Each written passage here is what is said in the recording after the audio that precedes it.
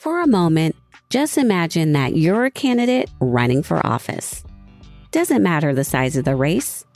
It can be on the national or on the local level.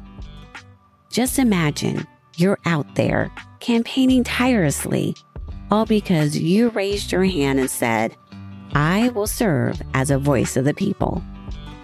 Now, if that were you, wouldn't you want to make it as easy as possible to get the support you need to run a successful campaign? Like getting donations from supporters anywhere and everywhere. Well, that's exactly what our sponsor, ActBlue, does for candidates and organizations of all sizes. As the left's leading online fundraising platform, ActBlue makes it possible for people, no matter the size of their contribution, to participate in our democracy and support races far and wide, from county commissioners to presidential campaigns. Go to actblue.com/directory to find out how you can get involved. And follow ActBlue on Instagram @ActBlueOrg and on Twitter and Facebook @ActBlue to keep up with the latest in grassroots fundraising.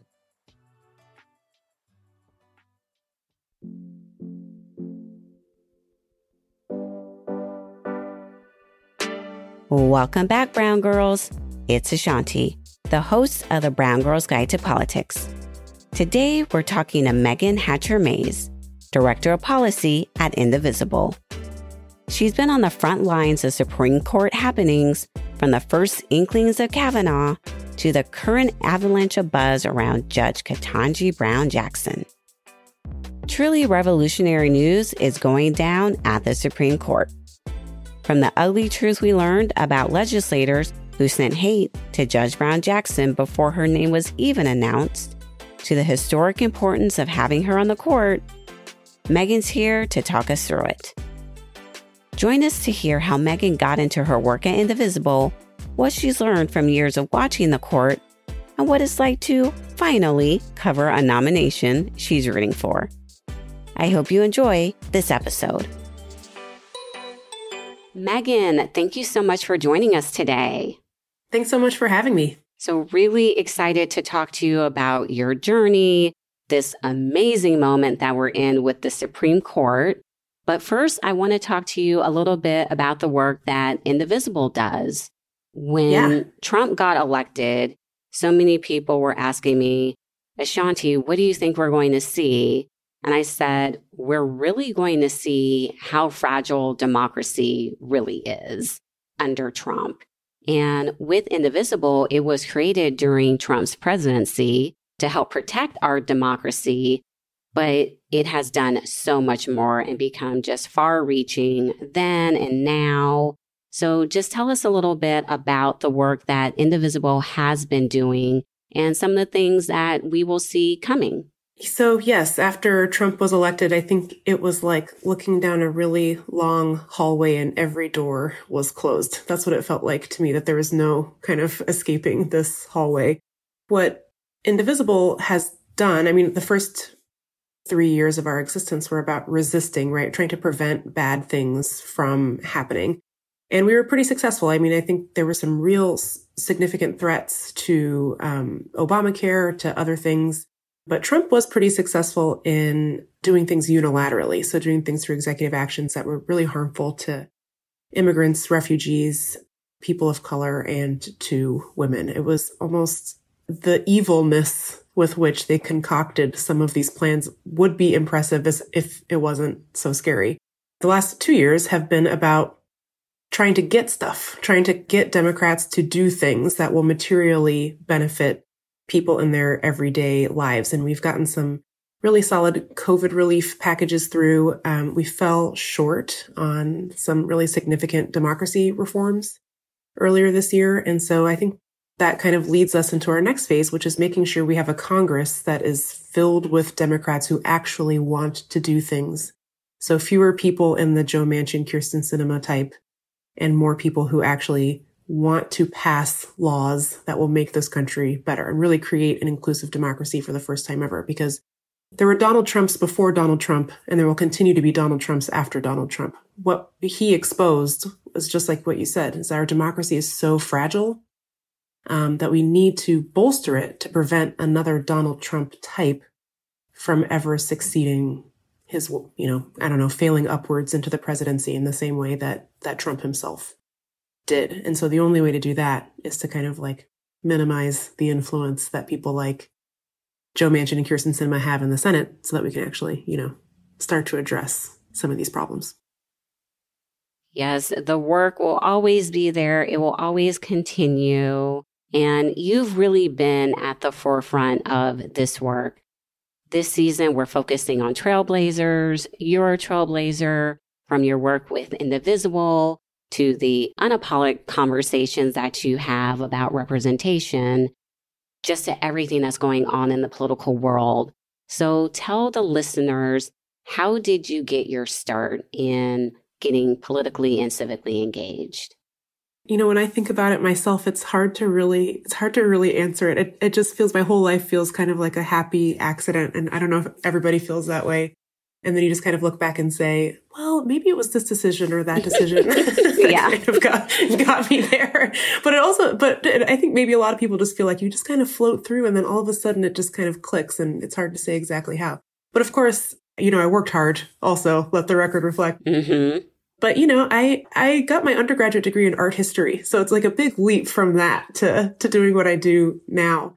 But I went to law school. I started law school in 2010. And the reason that I went is because I was so worried, I think, even then, really worried about what happens to people when they get caught up in the legal system, but like worried about a judiciary that would go out of its way to make life more difficult for people.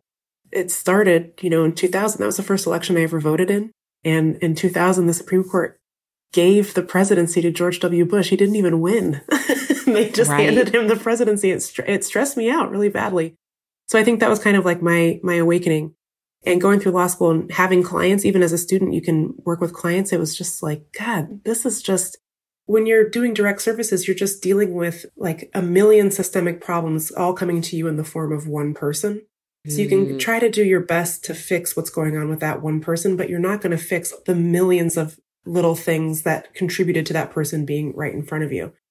And so I think that's when I kind of shifted my interest from working in direct services, like working in as like a public defender, for example. I had interned at a couple of different public defender offices, and working more in advocacy, which at least attempts to fix the underlying problems that create the need for direct services in the first place. I moved to DC in 2013 after I graduated from law school and I've worked for a bunch of different nonprofits, but I got my first Hill job working for Congresswoman Eleanor Holmes Norton. She's the non-voting delegate for the District of Columbia. I started working for her in 2015 and it was difficult. It's just difficult to work on the Hill. It's long hours and it's stressful. And we were in the minority the whole time I worked for her. So, not a lot of victories were happening. Right. But it was being in the minority. We don't like those times. No. Hopefully we won't go back to them anytime soon. It just felt like such a weird way, such a blessing to kind of like see how the government actually works. And it was also very eye-opening in all the ways that it did not work and it doesn't work.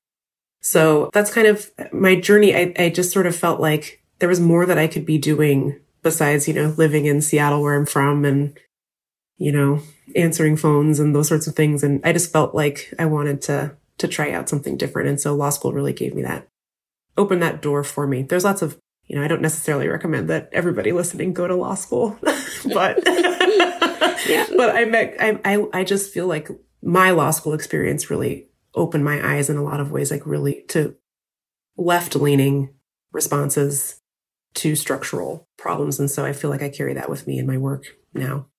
I love that. We need to hear the good about going to law school because I feel we hear a lot about the don't do it.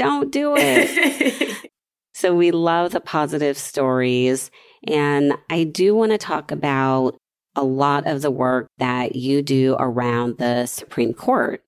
So we know we have another nomination that has been made, and you've been just very vocal about the Supreme Court even before Kavanaugh, and he was a potential nominee, and we all know how that hearing went. Mm-hmm. I don't think we want to dive into that today.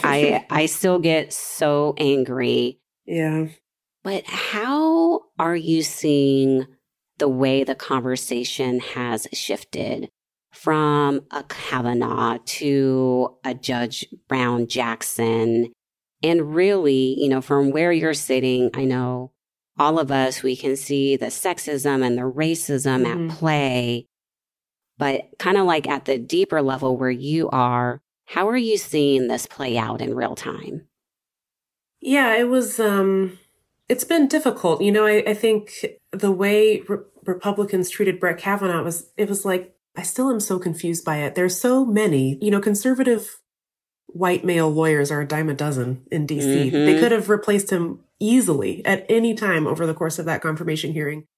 But the fact that they stuck with this guy after he had screamed and yelled and cried and had been talked about his love of beer. Yeah. And, and all of this is happening because he was really credibly accused of sexually assaulting someone. And they stuck with him. What a message to send that their desire to overturn Roe versus Wade and to gut the Voting Rights Act and to make it impossible for the federal government to function.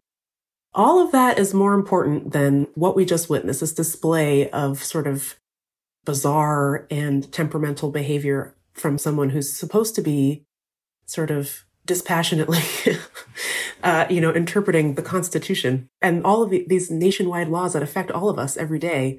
And they stuck beside him. They could have replaced him with anybody else. They had time, to do it. So that really sticks with me even to this day, that they really could have pretty easily swapped him out for somebody else without a lot of hassle. But the fact that they stuck with him just really sends such a kind of devastating message to the country. But contrast that with how things have been going for Ketanji Brown Jackson. I mean, even before her name was announced as the nominee, Republicans were attacking, the nominee. She didn't even exist yet, but they were already sort of racistly and sexistly saying, oh, she's not going to be qualified, or she isn't intelligent, or she's an affirmative action pick, or she's a diversity hire, which, by the way, obviously nothing wrong with affirmative action. But the point that they're trying to create a broader narrative, meta narrative about how people of color are, quote unquote, stealing opportunities from more qualified white people. It's not true. It isn't happening. But she hadn't even been named yet when they were already pursuing this line of attack. And then after she was named, it was weird. We saw a little bit of a shift. We've seen pretty positive reports coming out of the meetings that she's going around the Senate as we speak, kind of taking courtesy meetings with every single senator. And even the Republican senators have nice things to say about her. They might not ultimately vote in favor of her nomination, but they are saying a lot of nice things about her and her temperament and her experience as a judge. We've really only seen 2 attempts, one from Marco Rubio and one from Josh Hawley, to really smear her character. So 2 out of 50 is not bad, I guess. But all that to say, we'll see how this plays out in her confirmation hearings, where we expect Josh Hawley and Ted Cruz and a bunch of other Republicans to kind of make this a big story about how, she's soft on crime, or she's a proponent of critical race theory, or, really doing a lot of dog whistles to the base about how she's scary and can't be trusted. And all of that is very firmly rooted in racism and sexism, and obviously not how they treated Brett Kavanaugh, Amy Coney Barrett, or Neil Gorsuch. Yeah, we know they're going to have Tucker Carlson doing a lot of their bidding for them. I mean, I completely lost my mind when he went the LSAT route. And I'm like, really? Oh, yeah. And now a quick word from our sponsor.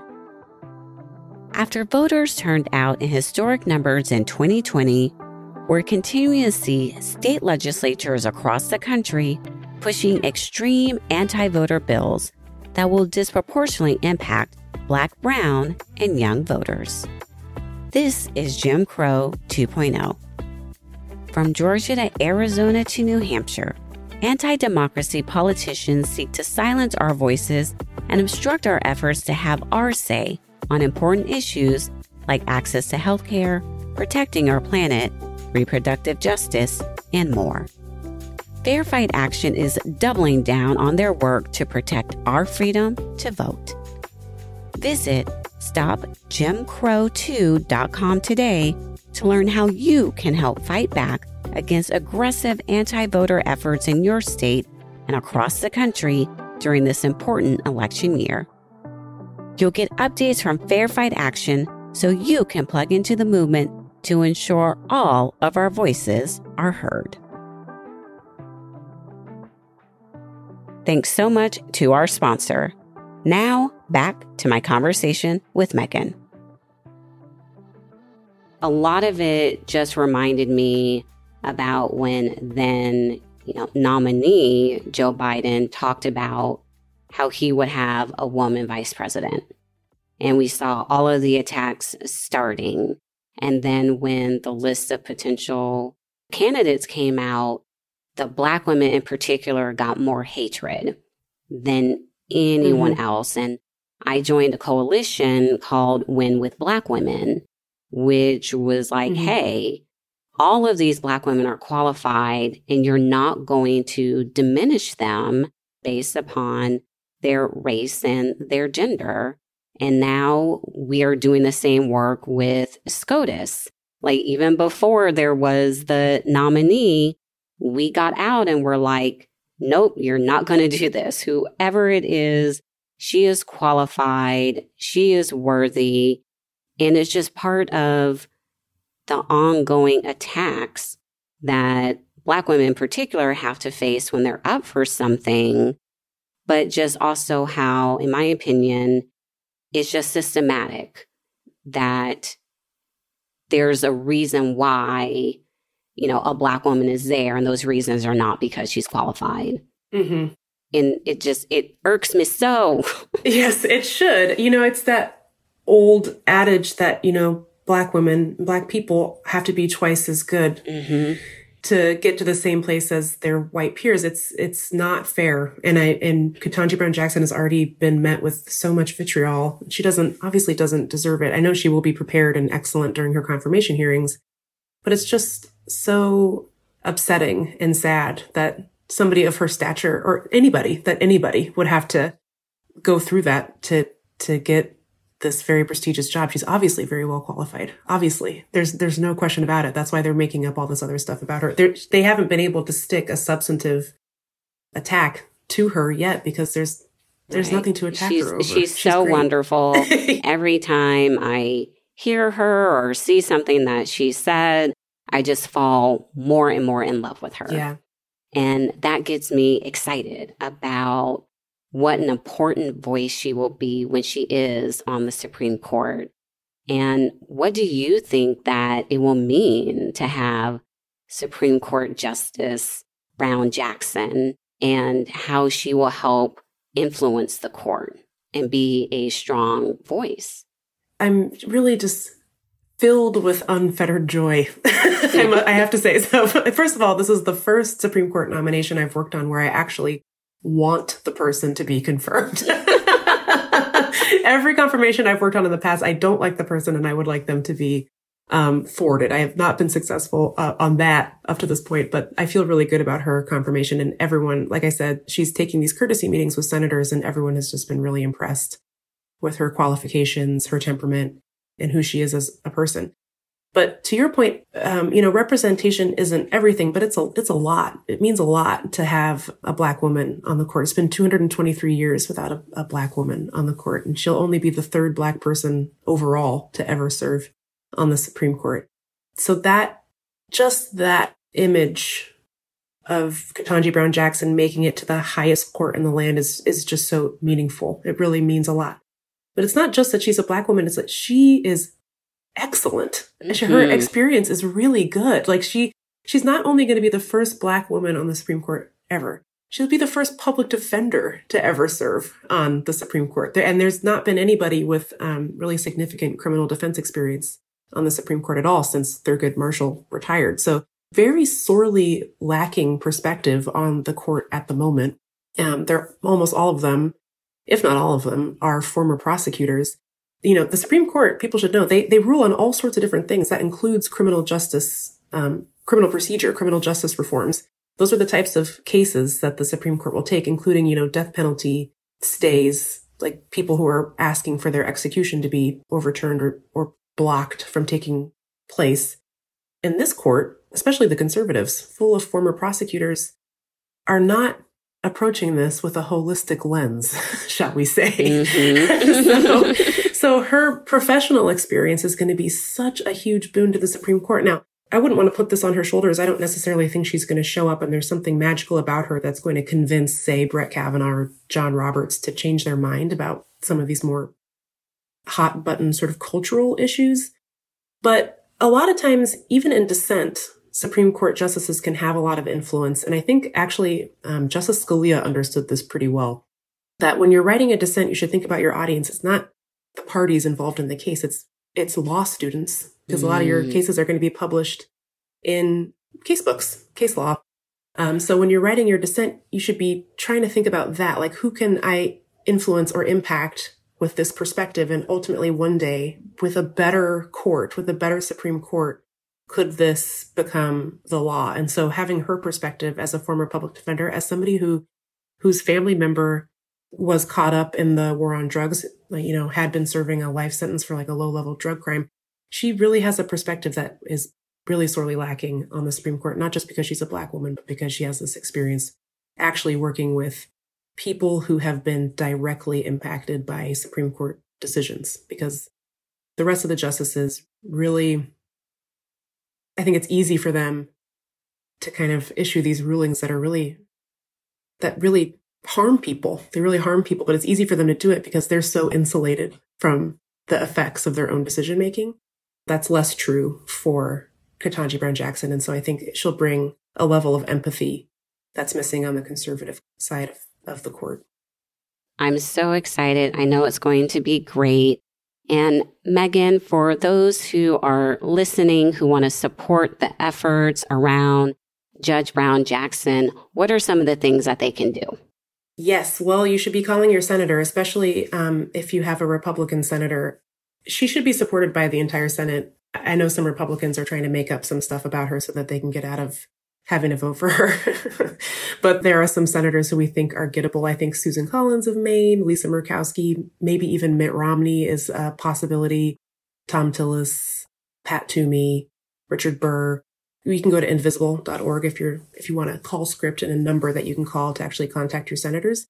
And if you have a Democratic senator, just thank them for doing everything that they can to move this historic confirmation along. A lot of times we call our senators to complain, but it's always good to call and thank them from time to time too. And if folks are in the DC area during the confirmation hearings, there's going to be lots of stuff happening around the Capitol in support of her nomination. So people should, honestly, if you just showed up in front of the Capitol, you'd find a rally. I promise. Megan, thank you so much for joining us. And before you go, one final question. Tell the BGG community one of your key lessons learned along your journey. I think the most important thing I have learned as somebody who, one, likes to talk a lot and one who blurts stuff out without thinking, is that you can actually take a beat and think about it before you say it out loud. So I think, honestly, like my number one lesson learned is listen more, talk less, and talk smart. Just take a minute to think about what you want to say. Not every thought needs to be articulated. I love it. Megan, thank you so much for joining us. We really appreciated having you. Thank you so much.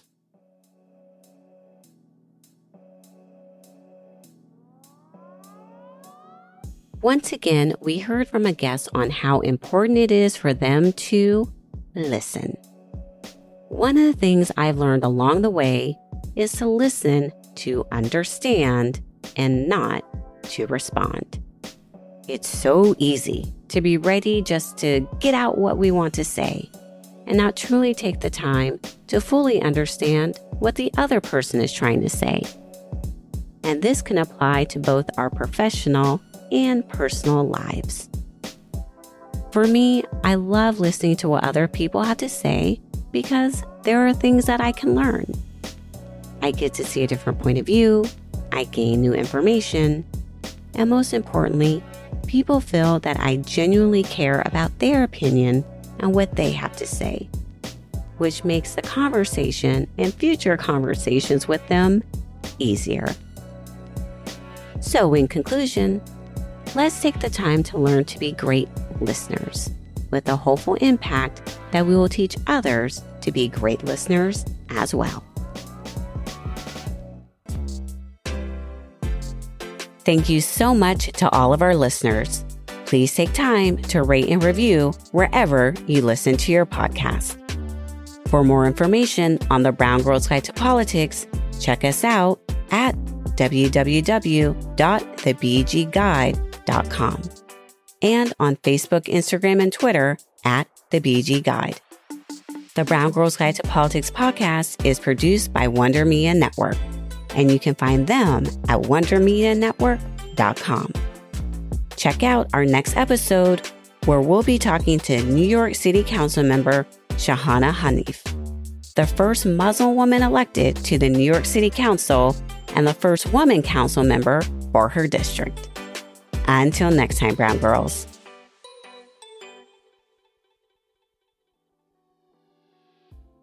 Hey, BGG fam. We have another podcast we think you would like from a fellow brown girl. If you want to learn how you can fix this broken world, check out Art of Power, a new kind of leadership podcast from WBEZ Chicago. Each week, award-winning journalist and best-selling author Aarti Shahani interviews fascinating people from all walks of life who've turned their passion into real-world impact. She focuses on outsiders, like herself, people who were excluded, who were told that they don't belong, but who broke through anyway. Her guests are household names like President Barack Obama, and names you don't know but should, like Gabby Pacheco, the dream activist who cornered Obama into action. No question is off limits. Aarti takes you through intimate and unexpected conversations. That's her superpower. What's yours? Listen to Art of Power today, wherever you get your podcast.